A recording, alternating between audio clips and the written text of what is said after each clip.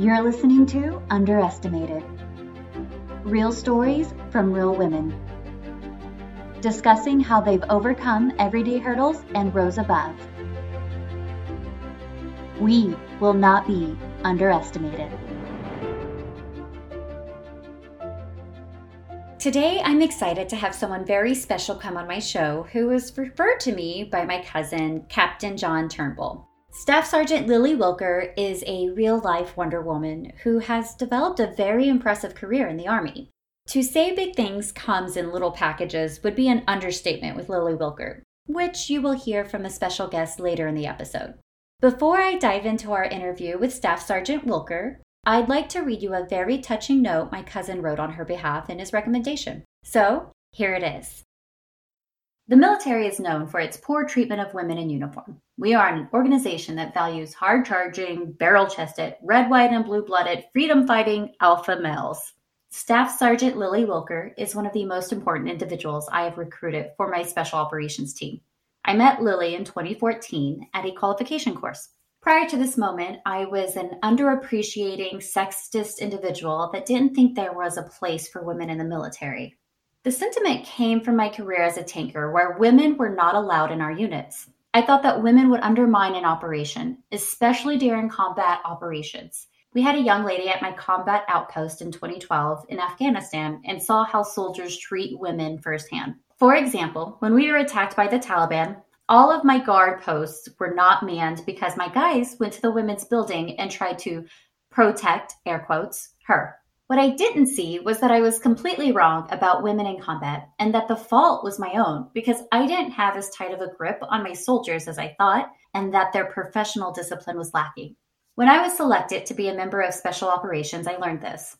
Lily Wilker showed me that a woman that is under 5 feet and weighs less than 100 pounds could carry a heavier backpack with all of our units' ammunition, communication equipment, and food further and longer than myself. I felt like a fool having this little girl outperform me physically, but then saw her outperform me mentally and emotionally as we were partners through training. By the end of our training, I learned a valuable life lesson, that I will never judge a person based on their stereotype, but look at the individual. I joined the Special Operations team immediately after graduating the qualification course and deployed to Jordan for my first go-around with ISIS.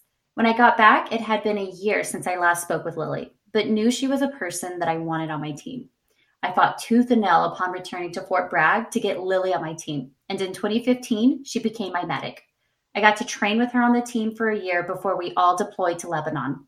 After leaving the Special Operations team, I would never deploy again without a woman on my team because Lily taught me that she brings a capability to the team that empowers us to reach greater impacts on the community. When I deployed to Syria on the greatest fighting force in the world, and my life lesson from Lily had me again fight to get the additional capability on my team and led to me having 2 ladies on my team.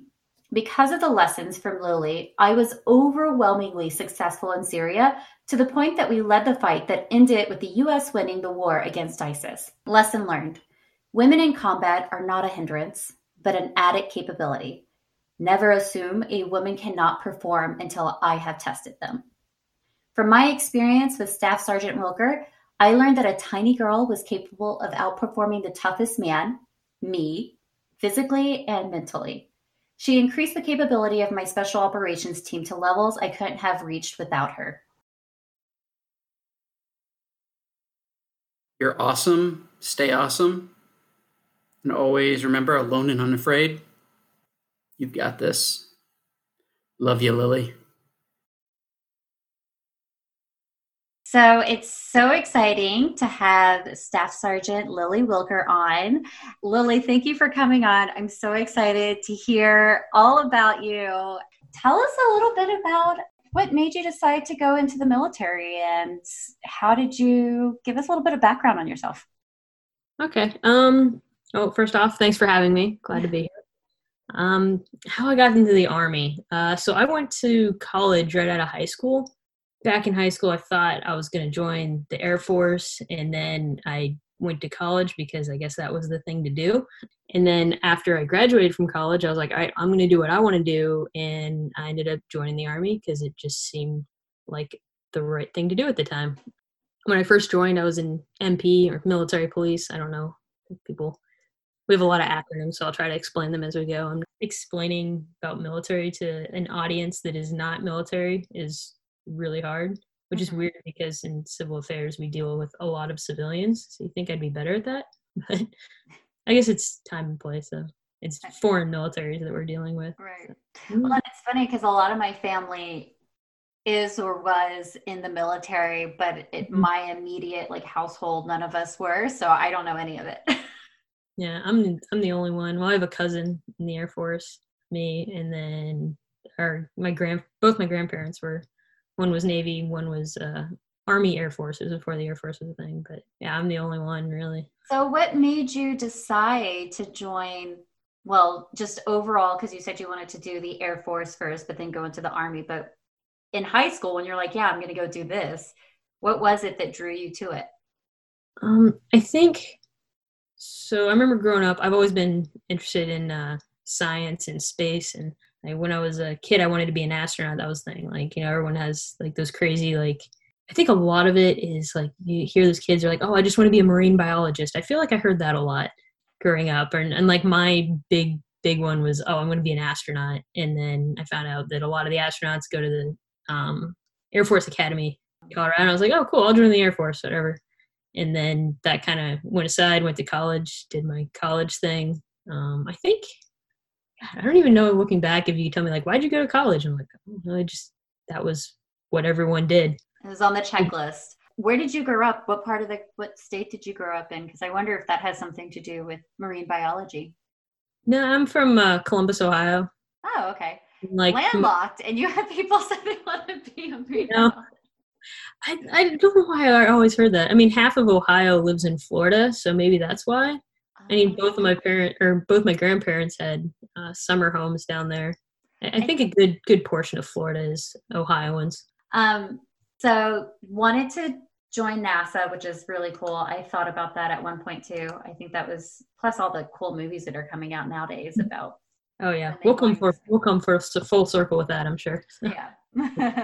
What transitioned you from the Air Force to the Army? I really think it was just part of growing up. So like when I was a kid, I was like, oh, join NASA. And then I realized that you had to be really good at math to go like the Air Force Academy. And that was just not my thing. I wasn't a great student in high school or college, really. I mean, I did it, pass or whatever, but like it kind of, I was above the D for diploma level, but still just kind of did. But I think like growing up and actually kind of realizing what I really cared about, I went in the I don't know if I could really like say why, because I didn't even talk to any other recruiters. I just went into the Army recruiter and was like, cool, this will be it. Guess we'll do this now. I don't know, a little impulsive maybe, but must have been the right job for you then. Like if I'm still here. Yeah, if you didn't have any objections, then it's the right path for you. So Lily was like a large impact on my understanding and kind of the way I went in the military. Before I knew Lily, it was very just kind of opinionated. As a cavalryman, an armor officer, I was in charge of 30 guys. At the time, there was infantry, armor, and artillery, so 3 branches of the Army that were only for men. But artillery was the first one, allowed women into it. Had a few female friends that went into, became leaders there and started opening it up. But spent time that rolled around to 2012, 2013 to northern Afghanistan with my platoon, the 30 guys I was with. And deployment is very much like a brotherhood. I mean, you have to rely very heavily on each other for everything. We had, from what I recall, no women like on our combat outpost. And so, I mean, overall, you had about 60 guys all living together and no women. We ended up getting some liaison officers, we call them LNOs, from I believe it was the Belgium Army. And one of them was a young lady, so Belgian Army officer, female. And we saw very quickly a kind of breakdown in camaraderie with our own guys, since there was a lot of infighting, all based on, well, she likes me more than you, and just trying to vie for power. Boys being boys, in a land where there aren't very many pretty ladies, at least. So like very early on, I mean, we would take incoming rounds. So like mortars, the Taliban would shoot mortars at us or whatever, attack us. And everybody was assigned, you go to this guard post, you go to that guard post, and you have lined up people getting trucks ready, people like defending different parts of the wall. It was fun. It was well rehearsed and based on discipline. I mean, it was very quick. So something happened, our guys would be on the walls and they'd be ready to go. But with this young lady there, that broke down very quick. So like our discipline broke down. Our guys would not be in their guard post and we'd find them like guarding her chew. We call it like her living residence. So it was a little frustrating. We tried to reinstill a lot of discipline through physical labor. So we'd have a lot of physical training. My platoon sergeant was incredible with it. I mean, imagine just grueling, with a 30 to 50 pound ruck on your back or 100 pounds walking through a desert until you realized, the error of your ways, or just push-ups. I mean, we had a concrete pad. We just start doing push-ups and you'd be like, all right, we're gonna do push-ups until everybody, starts acting right.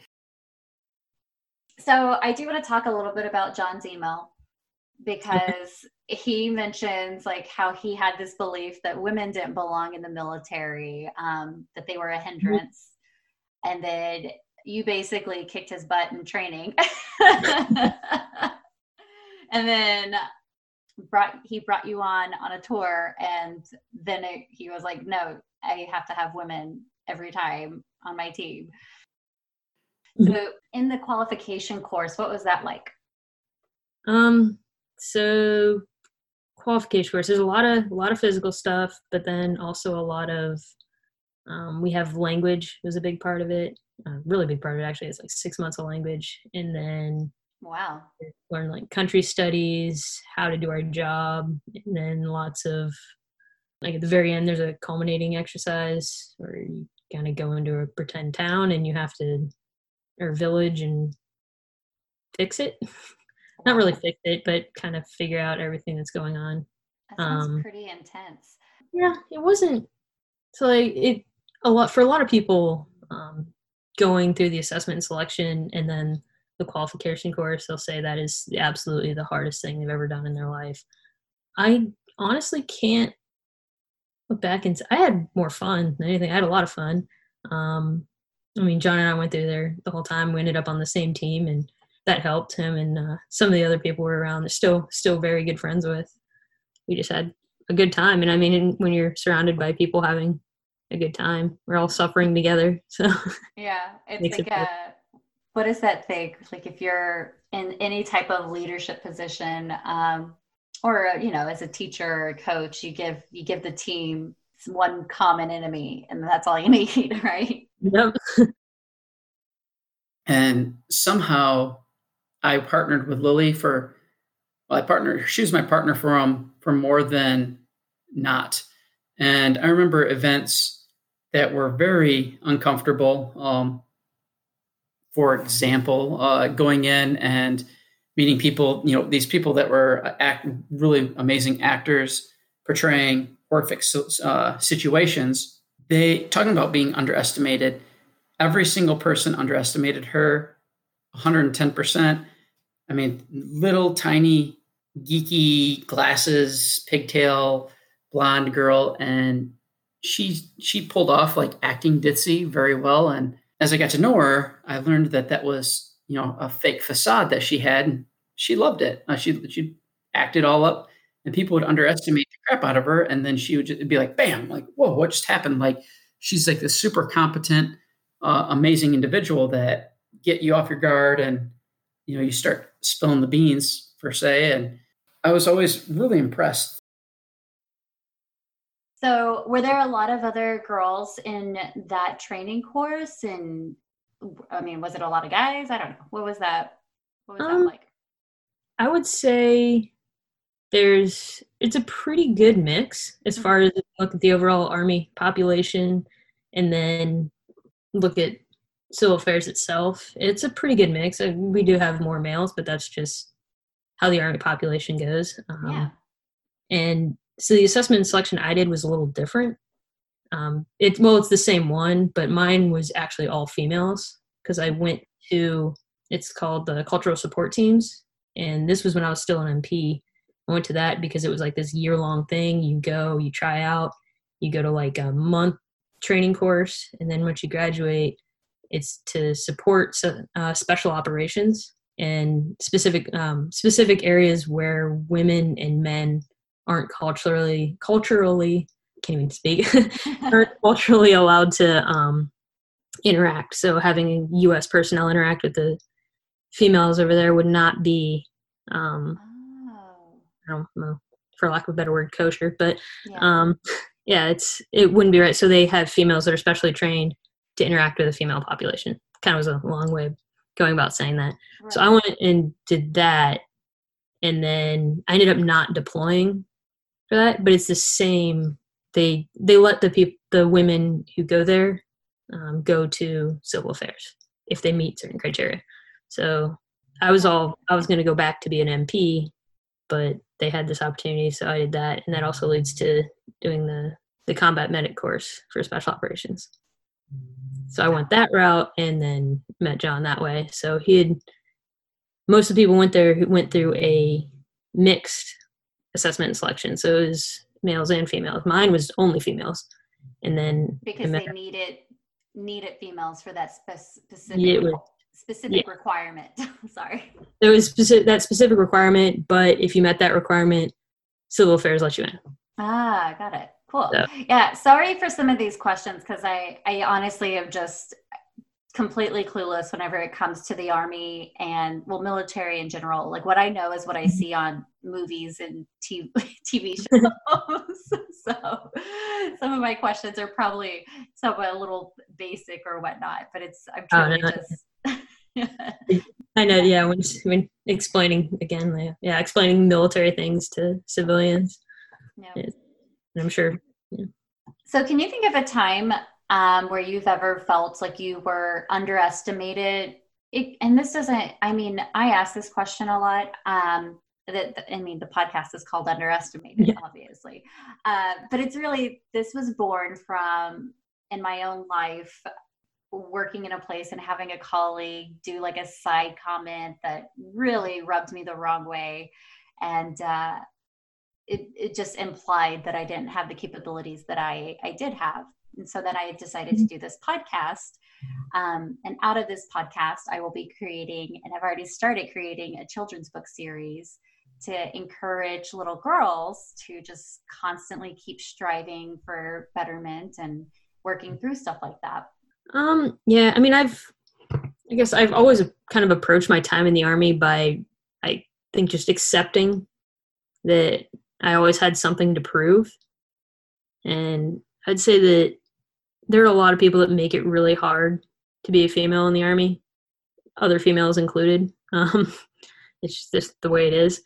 And I remember my first platoon sergeant telling me, this is like week 1 out of like basic training and everything, going right into the Army, that I was like, there's 3 types of women in the Army. And he wasn't approaching it as like, I think this was out of the goodness of his heart, like trying to pull me aside and give me like, hey, there's not a lot of females here. He's like, you're either a bitch, a slut, or a lesbian. And I was just kind of like, all right, why can't I just be me? But all right, whatever. And I just wanted to be a soldier and do my job. So I just kind of gave him the Roger Sergeant kind of answer, and decided I'm just going to do me. And so I understand that this is probably a pretty exclusive, well, not exclusive, but this is a very military kind of experience, but I'm sure people can understand in other aspects. But this is just kind of how it was. And I've been in just over 10 years, and the Army has changed a lot. The Army changes with society, and we feel everything. It's not just this really rigid thing that doesn't change. And I've seen it change for the better. And I'm saying this like I don't really understand what it's like to be a female in the civilian workforce. I've worked being a medic, like we do rotations in civilian hospitals, and every time I go there, I just not really like a fish out of water, but it's so different. And I'm like, wow, this is what real people are like. I don't know if Sean's ever mentioned that, but yeah, it's a different world. That is funny. I would say it's probably a little bit of the same but different. I don't know. Like I think the idea that when you join any company, or when you joined the Army, there's these preconceived notions of who you are, which one are you, like so I think that happens in just about any industry at some level, and some are better than others, obviously. But yeah, like that would have, if I was in your shoes, I can see myself being a really hot-headed. Yeah. Some Yeah, a lot of people that. I don't know how you don't get angry, and you're like, well, you just don't. It's the Army is a different culture, and that's one thing when a lot of people will approach, be like, oh wow, aren't you angry about that? Aren't you angry about that? And I'm like, well, like it's hard for me to understand the civilian world. It's probably even harder, especially being in the military, like being out, like what you think about the Army, and then when you're in the Army, you're like, okay, wow, it's different, but there's a reason why it's different. Doesn't make it right, but there's it has to work though. Yeah, it's a culture that has developed, and like I said, it does change with the times. It takes a lot longer sometimes because rules and regulations, and there's a regulation for everything. So it's slow moving, and it's hard to change a culture because there's a lot of reason why the culture exists. Especially as far as I know John was talking about why he didn't think women should be in the infantry, and it's still, I still have mixed feelings about that. And I mean, I could go on a whole long tangent about that and why it's like kind of it's not a yes or no answer for me, but a lot of it does have to do with culture and the nature of the job, especially the infantry and the combat arms. And there's definitely absolutely a place for women in the Army, that goes without saying, and women in combat, but there's also, it has to do with how we fight wars, and that has changed too drastically from 2001 to like 2009 era. It's different because I mean I first deployed in 2000, oh my gosh, 2011, and it's different now. So it's so for everyone, for I guess civilians that doesn't know anything about the military, what is that? How is it different? How is it different for females than, or well, for, I guess it's changing for every soldier, but yeah. So because some of the things, like the Army isn't necessarily built for females. I mean, there's things that have done better. I would say the MPs, military police, have had women integrated in. It's not necessarily combat; it's combat support, but in a near combat role for years, like years and years, have been integrated. And I remember that was the other thing. Same platoon sergeant, was actually a great leader, but he said that he's like, I don't care if you're male or female, you're a soldier and do your job. And that's how the MPs treated it. You do his job. However, as a female MP, they tried to have a female on, like when we were doing the patrols, like I guess I have to go back and explain Army things, but so military police, we had different roles, or have, I guess I had. They'd work the road just like a regular police, and they'd work the road, work the gates, and then we had also our combat role as well. And working the road, they'd like to have a female on, so we could, if they had like a female suspect or whatever, that we had to a lot of times we had to search them, and they wanted a female too. You don't have to, but they like to do that, and it often helped. But so that's why. But it wasn't, hey, we're singling out you because you're female. It was using female as an asset. Yes, and that's the same with the CST program. That's how they used females as an asset. So I get a lot of people like, oh, we can do the exact same thing better, and it's just understanding that you have a role, and there's different roles for females. Yeah. That's a lot of thing that people don't understand. They just see I had female soldiers, and I think first thing I would tell them, because I would counsel them differently, and we get the soldiers in, and I would say, hey, I expect more from you because the expectations around us for us are lower from a lot of people. And unfortunately, I said that sometimes females make it harder. We make it harder for ourselves. They'd had experiences with some females in the past that just didn't meet their expectations. So that's where their expectations were set. So I told my soldiers that, hey, I may have higher expectations than you think is fair, but it's not fair. And if you don't set yourself to those higher standards, and you just meet the standards that people expect, you're just a little confirmation bias, giving people what they want. And you can either skate by just meeting the standards, or you can make more of yourself. You can do your job well. If you do your job well and you're respectful, then people will respect you. So, yeah. And I think you're really right also when talking about the terms of culturally as well, because women haven't been allowed to be in the military in the scheme of things, they were just in America anyways, recently. The WAC in World War II but there wasn't necessarily in the Army. That was the Women's Army Corps. Yeah. But they had a lot of nursing positions. Mm-hmm. Yeah, besides like nurse, like actually in Army role. Yeah. And so I can imagine like the timeline of one progressing, because I mean, the thing is the genders are different. So like the genders beyond, like, just also have different needs. So progressing your strategy, I'm sure, probably takes time to incorporate those both genders, as well as, the culture and the way that like they address each other, whatnot.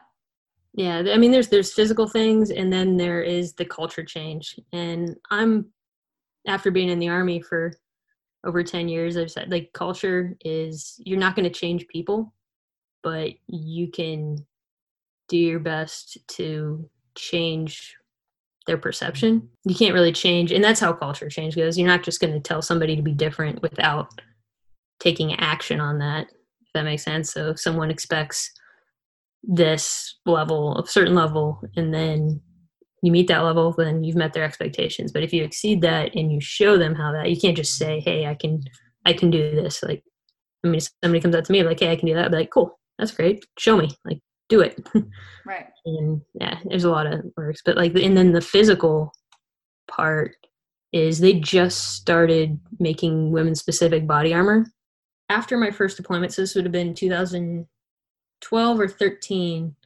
They actually took some of the female soldiers in my company and had them try on prototypes. And let's see, so like in 2011 when I deployed, the smallest size body armor they had was small, and they used to make fun of me because whenever I sat down, I was like a turtle. Like, it came up to my nose. I could just like hide my face in the body armor.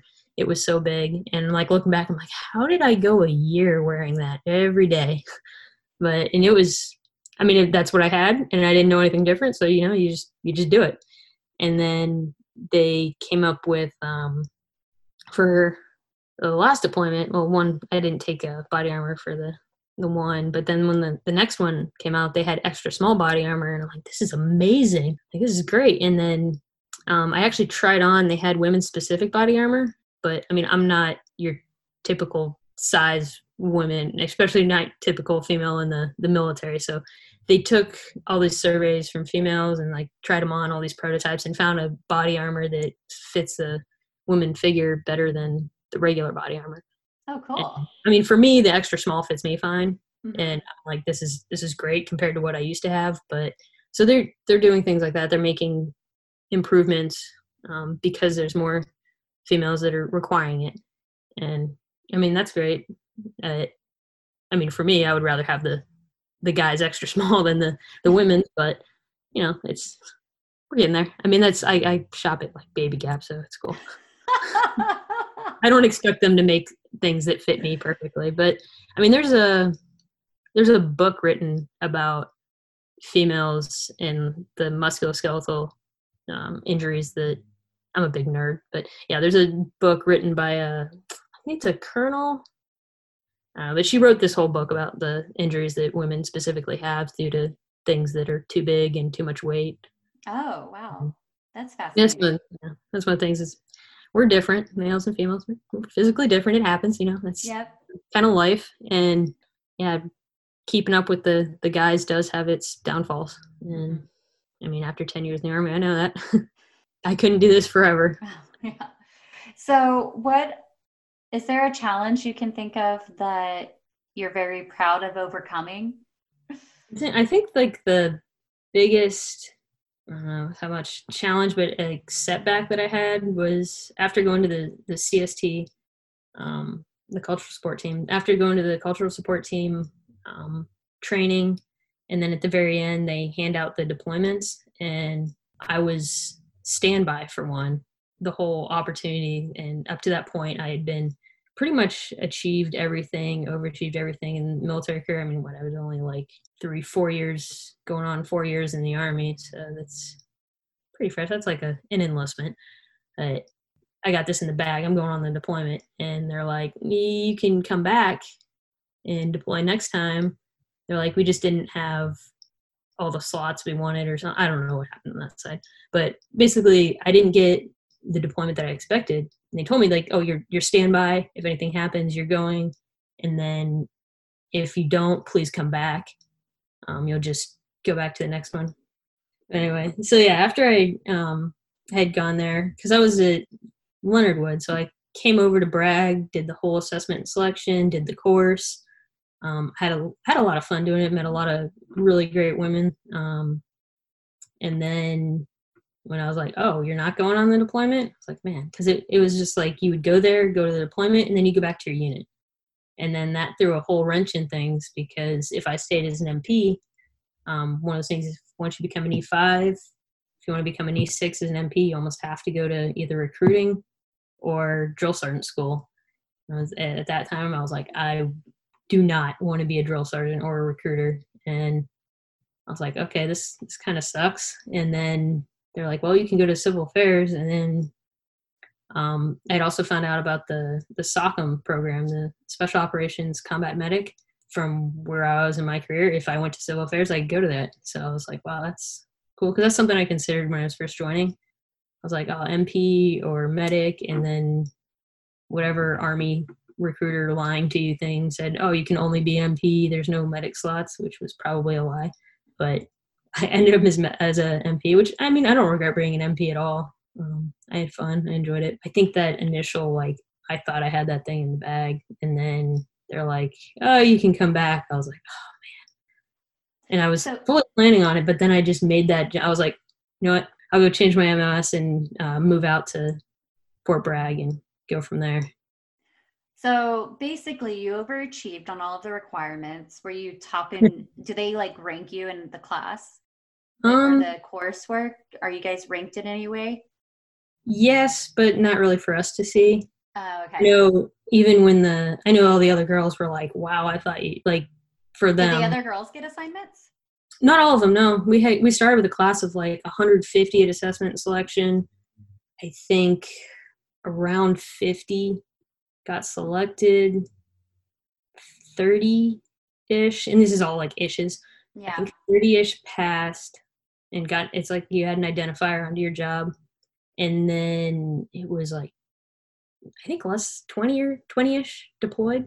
I don't know. I mean, looking back, I'm like, wow, it really was not the end of the world. And I'm actually not upset that I missed that deployment, really. Because I was like, you know what?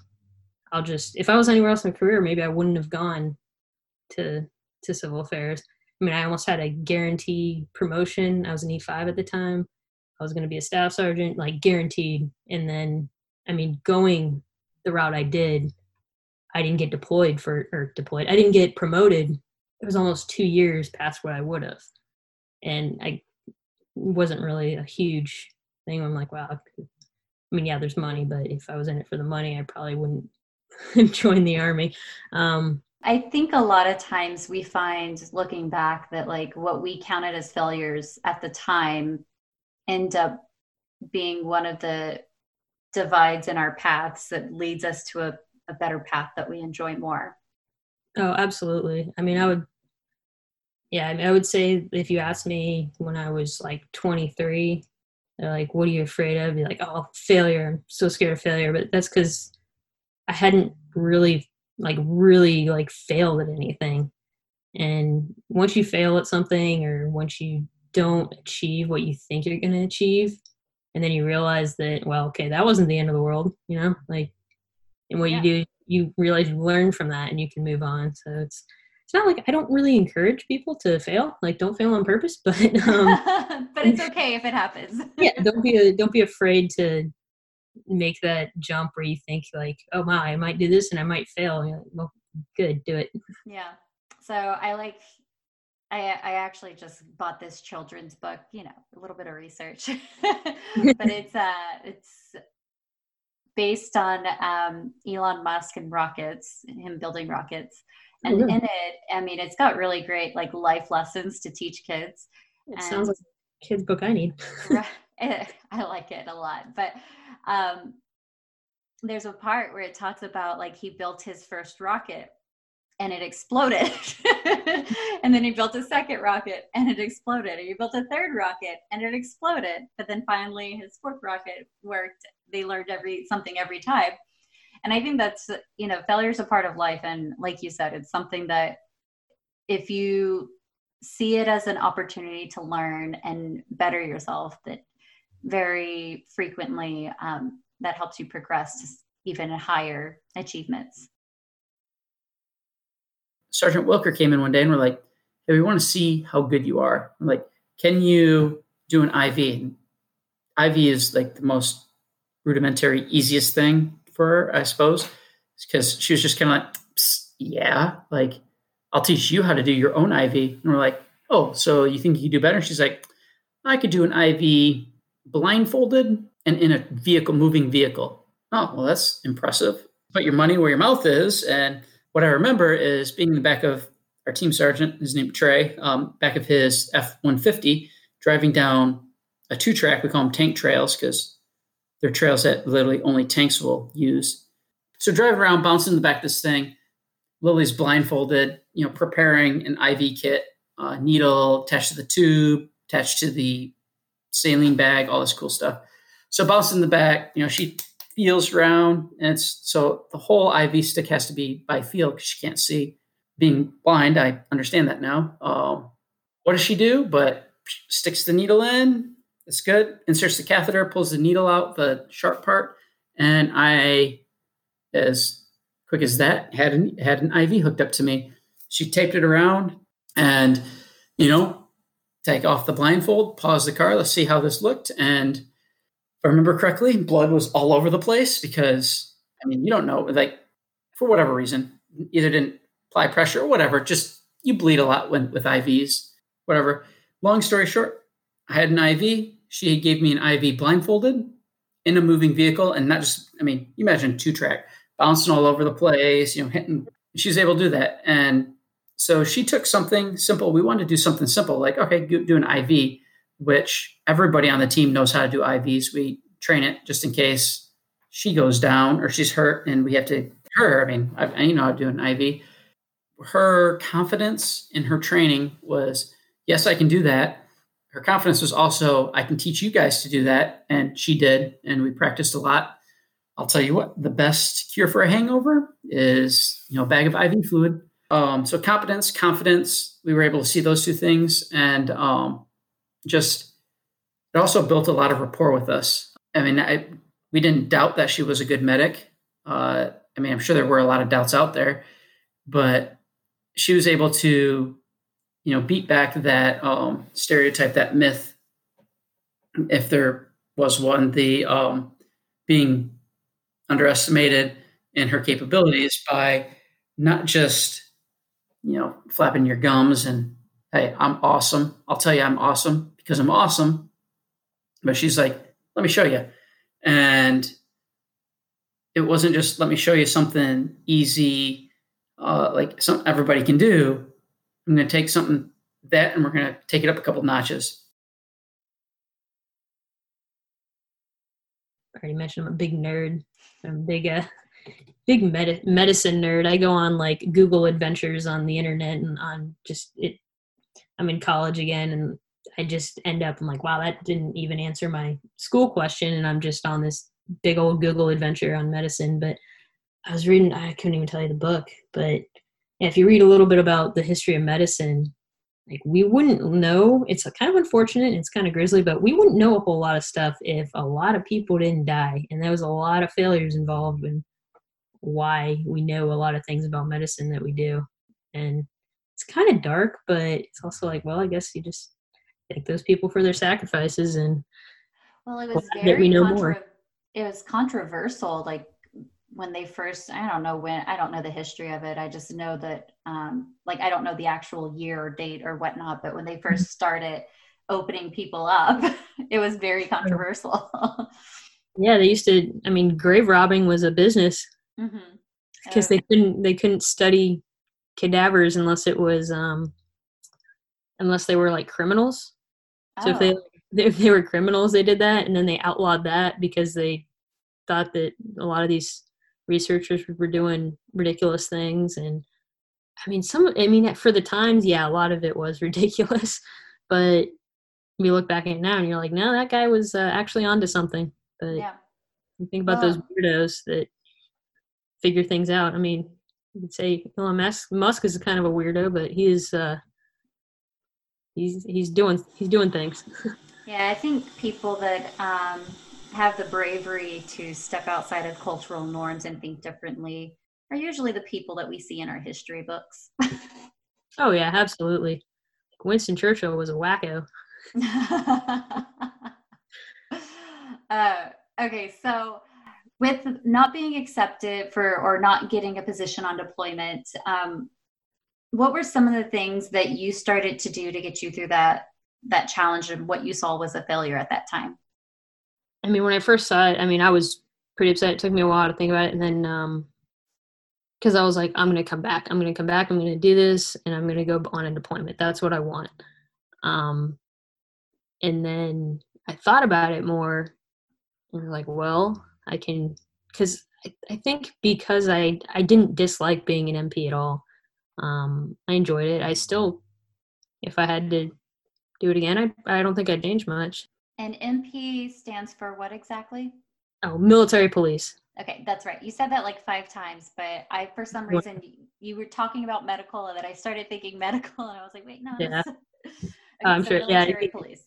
yeah. So yeah, I enjoyed being military police, but at the same time, I can't say I really had any aspirations to like be a civilian police or be like a lifer in the army and be an MP for the rest of my life. And I think I just was like, you know what?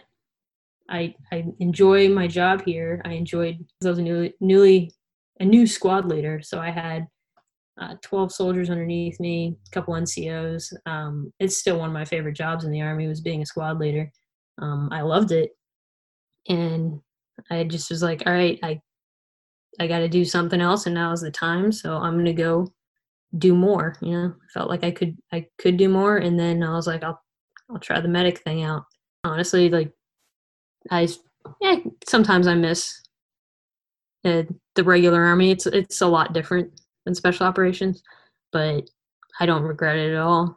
And that's one of the biggest things is if I didn't go and then having to regret it, I think that's worse than doing something and then failing. So I went and I was like, whatever, we'll go. Let's do the thing. We'll do airborne school. We'll go to the qualification course, and then I'll try the medic thing out.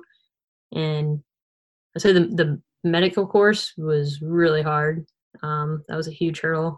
But then after that, got on a team, did a couple deployments, and then here I am. So you're just a woman of action. You're just like, all right, well, this is upsetting. What now?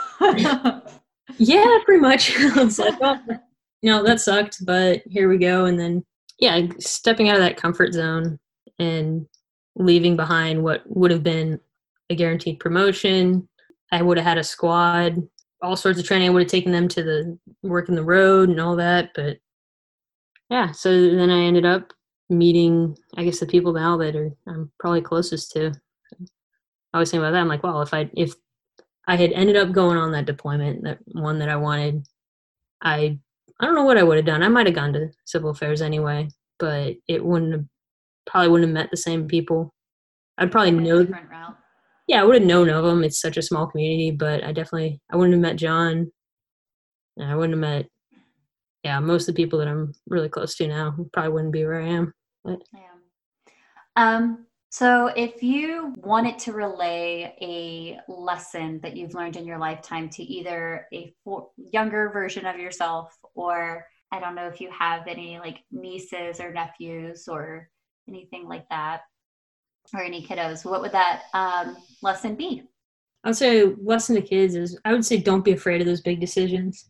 Don't be afraid to make anything big. Anything that I can consider it's very valuable. It was one of those big decisions. So yeah, everything I've done that is valuable to me was a really big decision, from joining the Army, which was definitely one of those like, screw it, I'm going to join the Army. Let's do this thing. And then trying out for special operations, going to the medical course. And then now that I'm like, all right, I know what I want to, I know I want to have medicine as part of my life, and I'm going to go to medical school. All of those decisions have been a big decision. And even like when I decided that like medicine was going to be my thing, I was like, you know what, I'll just be a nurse. And full disclosure, I'm not like, nothing wrong with nurses. Absolutely nothing wrong. They run the hospitals. I worked with them. I love them. But the reason that I chose that I want to go to medical school was that initially, like, I was like, I can't emphasize enough that nurses are awesome. But it was because I was like, I'm not smart enough to be a doctor. I'll never be a doctor. That's an insane goal. And I think making that decision that, yes, I'm just going to go to medical school. And if I fail, then okay, there's still a lot more in medicine that I can do. But what I can't live with, can't live without, is thinking that maybe I could have done it and then sitting there somewhere and like just knowing that I never even tried. You were looking for the greater challenge, and yeah. And like, make a scary decision because you'll probably surprise yourself. Yeah, beyond just making those big decisions, if I could tell kids, anyone that would look up to me, I would say that more than anything, don't stop learning. Whether it's learning from your mistakes or learning something new, learning from anyone, and be humble. I think humility is one of the best characteristics anyone can have. And I had good NCO once told me that they're like, hey, don't dismiss an idea just because it came from a private. You may have been in the Army for 15, 20 years and think you know everything, but then some private comes in, and because everyone relates privates with like, oh, he's just like some 17, 18-year-old off the street. And we're like, well, some of these 17 or 18-year-olds have had a whole life before then, and they may know how to do something better than that sergeant major who's been in the Army for 26 years. Just a little humility can get you a long way. I think that's common in the civilian world as well, is sometimes your rank can, that's kind of a perfect thing for this podcast too, for being underestimated. Sometimes your rank and what your experience says about your skill set doesn't say the whole story. So I think that makes sense. All right. Have you ever underestimated someone? I can't think of like any general, but I would say that personally, I think like one of my bigger faults is probably judging people too quickly. And that's not necessarily like taking action on that or like not giving someone a chance or like anything like physical or anything like that, but more like in my head is that I'll have, and everybody does it, you'll have a preconceived notion of someone as soon as you meet them, depending, like based on what they look like, what they say, first impressions. First impressions can be lasting impressions. We all know that saying, but what I've found is whatever my preconceived notion is, generally that person will prove me wrong. And I think it's just a character trait that a lot of people have and can be easily fixed. I mean, you can have that, and everyone has it, bias, and just be aware of that. And then if you approach everyone you meet with, kind of give them an open slate, like, okay, whatever, that was my first impression, you're still going to put that in the back of your head, but the world can be a lot more interesting if you're more open and put yourself in uncomfortable positions, even with people you don't think you'd ever talk to. People are going to surprise you if you give them a chance. I think you hit the nail on the head, as the saying goes. I think we all are very guilty of underestimating people in general. And I think it's fun whenever somebody surprises you. It Yeah. can be fun. For sure. That's one of the cool things about the Army is I know a lot of people say like, oh, I don't see gender, I don't see race in the Army. I don't know. Well, I don't know if anybody outside the Army has heard that, but that's something like, oh, we all bleed green in the Army or whatever kind of cheesy thing. But it really goes down to how well you can do your job and how well you can. I mean, we have the whole battle buddy term or just being a good friend. And really there's people that, like I would say, like that you've met, have been on teams that probably, if they met in the real world, probably wouldn't even give each other a second look. But then you'll go to play with these people that you're like, you wouldn't even meet them any other way. And then you to play with them, and like, there's some people that I'm like, wow, if I went to high school with you, I probably would never talk to you. Here we are, like sharing a beer now. Now we're like best friends. It opens up a lot of doors when you put yourself in situations that allow you to be surrounded with people from different walks of life. All right. So one of my favorite things at the end of every episode is to brainstorm with my guest on my book series is called Ruthie, The Adventures of Ruthie and Chloe the dog. And Ruthie's just a 6 to 8 year old little girl. I named her Ruthie because I'm a big fan of Ruth Bader Ginsburg. So little Ruthie. And they just go on crazy adventures that they learn some kind of fun lesson on at some point.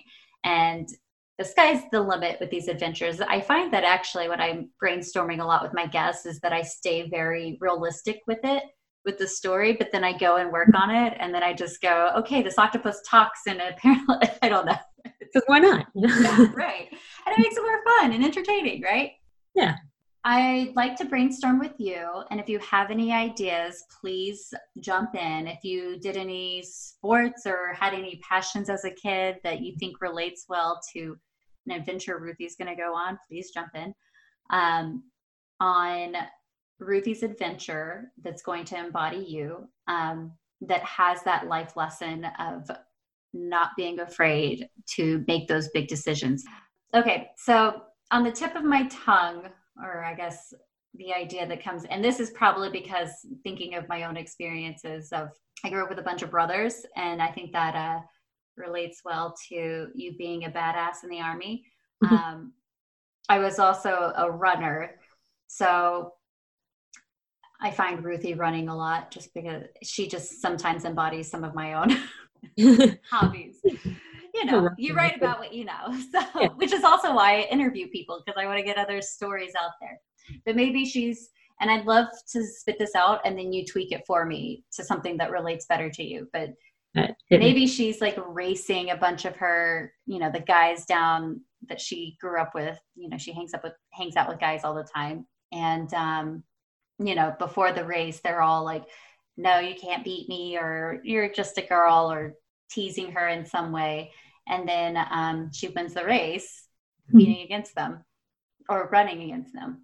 But that doesn't really embody a big decision. It does remind me. So during the qualification course, every week we'd have like a ruck or like a run. So we'd have like different events early in the morning, and we'd do the 5-mile run. And it's happened on the rucks too sometimes, almost every time. And I'm not the only female. Like there was definitely a female about the same size as me that kicked my ass every time. She's awesome. Sprint?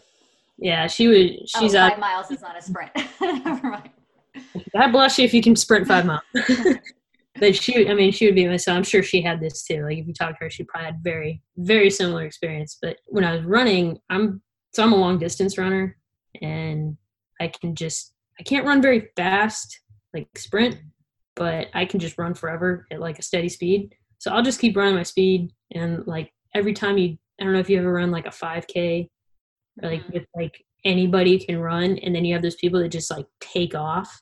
Mm-hmm. And then they're winded like, halfway through. Yeah, good luck, buddy. Like you're not going to maintain that speed. So you did like that huge thing. People would just do that, mostly guys. So they'd go take off sprinting, and then I'd slowly start passing them. And every time, not all of them. I was usually like front middle of the pack, but they would just you'd pass them, and they'd just be like, "Oh hell no!" And like they'd start like trying to sprint faster, and then it's hilarious because then you have like I feel like the Mighty Ducks, like the Flying V with like dudes just like dying next to you, and you're like, just, it's fine. Don't die. Like, it's just a 5 mile. Like, it's not the end. You're going to pass. You're fine. Yeah. But like, they just couldn't, in the back of their head, like, wow, this person is half my height, and just past me. And then like, that is my favorite story ever. And I'm like, it's okay. Don't die because like, and then someone would end up past me, and it's like, no big deal. We're just running. We're all in this together. It sucks. Like, I like running, but it's still like, I run faster because I will be done quicker from that 5 mile. But yeah, I just have people are just like, no, this isn't happening. Like, I'm not being passed, and they just can't get their head around it. I'm like, cool. Like, I'm really glad I'm here to motivate you. Like, if nothing else, just keep up with me. Yep, I'm just motivation here. So yeah, I don't know if John ever. I know he beat me on all the runs because he's a fast one. Maybe Ruthie maybe there's like a cross country meet or something on a Saturday. In Texas, we had them on Saturdays. I don't know where the rest of the world had them. Yeah, I did cross country too. Yeah. Maybe Ruthie is trying to decide between, her big decision is, do I do this cross country meet, which is really hard. I've been training, I haven't gotten my time to where I want it to be, or do I do, I don't know, something else. Maybe we'll just have fun with it and do some stereotypes and throw in a girl pageant that we're like, hey, we have this run, or we have this meet, but you're going to be the only female or something, or there's only going to be a few more females in it. And I like that. Or something. You're going to be going against all of the, Yeah, it's all males, and then you and like a few other females. So I like that. Ruthie is having to choose between, maybe it's 2 different track meets too, or cross country meets. Yeah, the one she always does, or the harder one she always does, and she always gets first place, and it's easy for her, and she knows she'll bring home another medal if she does it.